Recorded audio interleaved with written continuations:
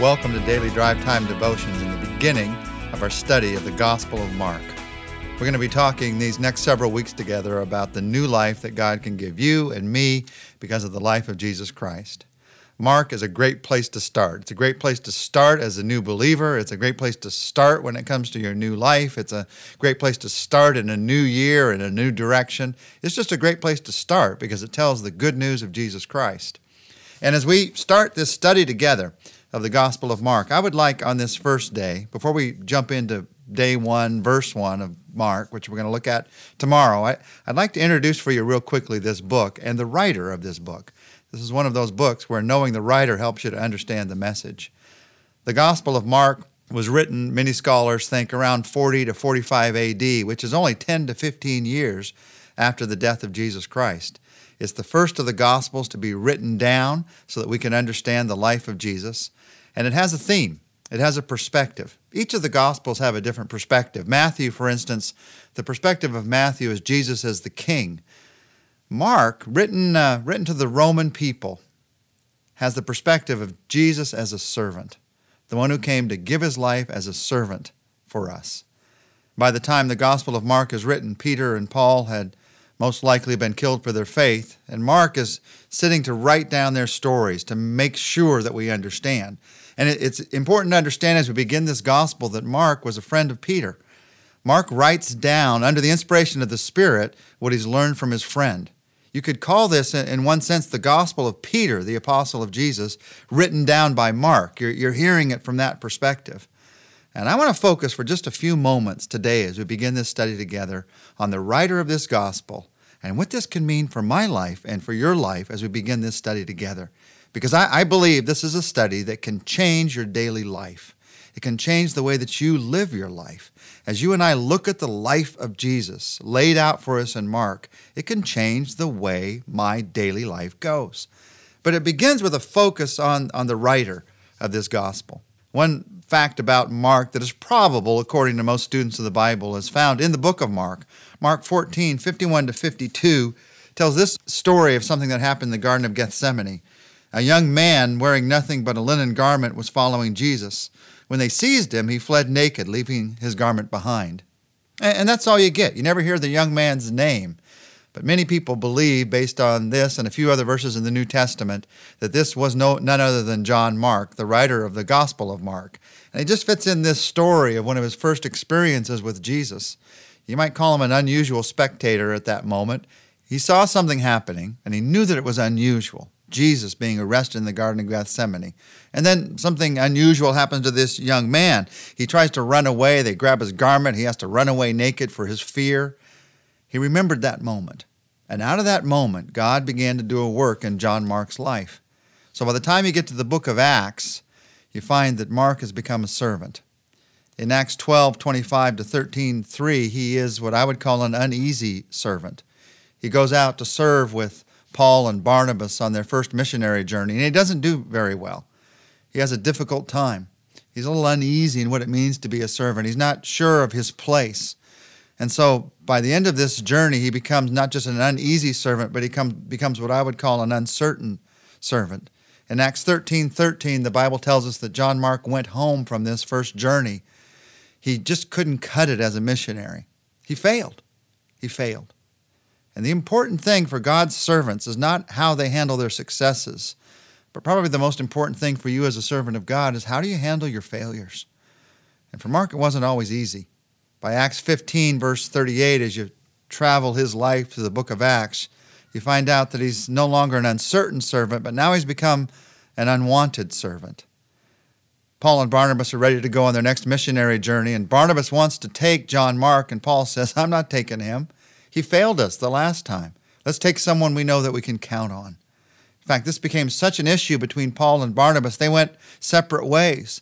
Paul went on a missionary journey with some others, and Barnabas went on a missionary journey of a different kind with John Mark. He was an unwanted servant at a certain point in his life. One as great as the Apostle Paul thought that John Mark just couldn't cut it. But that wasn't the end of the story. This could have been the end of his ministry, except for the ministry of an encourager. And so in Acts 15, 37 and 39, you find that he becomes an unshackled servant. He's freed from his past by the forgiveness of Christ. And he's also given a new opportunity for the future, a new hope for the future. And much of that message comes into John Mark's life through the ministry of a friend, a man by the name of Barnabas. Barnabas was an encourager. You know, when it comes to encouragers, God needs a very few Pauls. Paul was a life-changing, world-changing man. He needs a very few Pauls. It only takes one of those a generation. But he needs a lot of Barnabases, encouragers. And by the way, without Barnabas, there would not have been a Paul. Barnabas was the one who originally encouraged Paul into ministry and encouraged the young church to accept Paul, who used to be an enemy of the church, into ministry. Barnabas was responsible for the ministry of Paul, and he's also responsible for the ministry of John Mark. And so when you look at it, Barnabas is responsible for the writing of more New Testament books than anyone. All the epistles and letters of Paul, and plus the Gospel of Mark. That's the incredible ministry that you can have as an encourager. And out of all this, John Mark eventually becomes a useful servant. He becomes useful to Peter. You can read about it in 1 Peter 5:13, where Peter talks about how useful John Mark is as a servant. But even more amazingly than that, he becomes useful to Paul.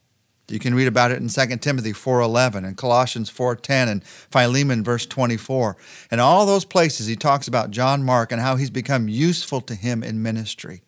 Things changed. God changed things. What does this mean to me? What does this mean to you as a servant? Here's some things you and I learned from this ministry of John Mark. 3 things. Number 1, you have to move from spectator to servant. John Mark started where we all start, as a spectator. He was watching what happened in the Garden of Gethsemane. He ran away from it out of fear, and that could have been a single moment in his life, and he could have forgotten it the rest of his life, but he didn't. He moved from spectator to servant, to one who was struggling to follow Jesus. Maybe you're at a point in your life where you're pretty much a spectator when it comes to spiritual things. You've never really stepped across the line and stepped up to what God wants to do in your life. One of the joys of us going through this Gospel of Mark together is that God's going to challenge me and you together every day to move from being a spectator to being a servant. And being a servant is where the joy is. Being a servant is where the life impact is. But you got to move from just watching to involving your life in following Him. That's the first thing. Move from spectator to servant. The second thing you and I learn is that servants must grow. When I say I'm going to become a servant of Christ, that doesn't mean immediately I am full grown in all of my attitudes and a perfect heart towards God. Look at John Mark. He had to grow through uneasiness and through doubt. He even had to grow through rejection, even rejection by other Christians, even rejection by the most important leaders of his day who were Christians. And yet he grew through it all. He grew through rejection and failure to become a useful and important servant of God. One who was used of God to write one of the 4 Gospels that we read today. What an incredible story of how his sticking in to follow God's leadership in his life allowed him to be used of God in incredible and powerful ways. And in fact, God even used the failures that he'd been through and the rejection that he'd faced to forge relationships that allowed him one day to be able to write this gospel. That's how God wants to use everything in your life. But servants must grow. If I feel like the moment I become a follower of Christ, I'm going to have it all together, I can forget that one. I'm going to be growing the rest of my life. And the third thing you and I learn in this is the power of encouragement. I learn I have to move from spectator to servant. I learn that servants must grow, and I learn the power of encouragement for the servants of Christ. Barnabas is an incredible example to me. I want to be a Barnabas. I want to be the kind of person that encourages other people around me to grow in faith, that sees in them something they don't even see in themselves, that sees at a point in their life where they feel like a failure and they feel like no use for me anymore in my life. I see in them what Christ wants to do, and I encourage that out of them.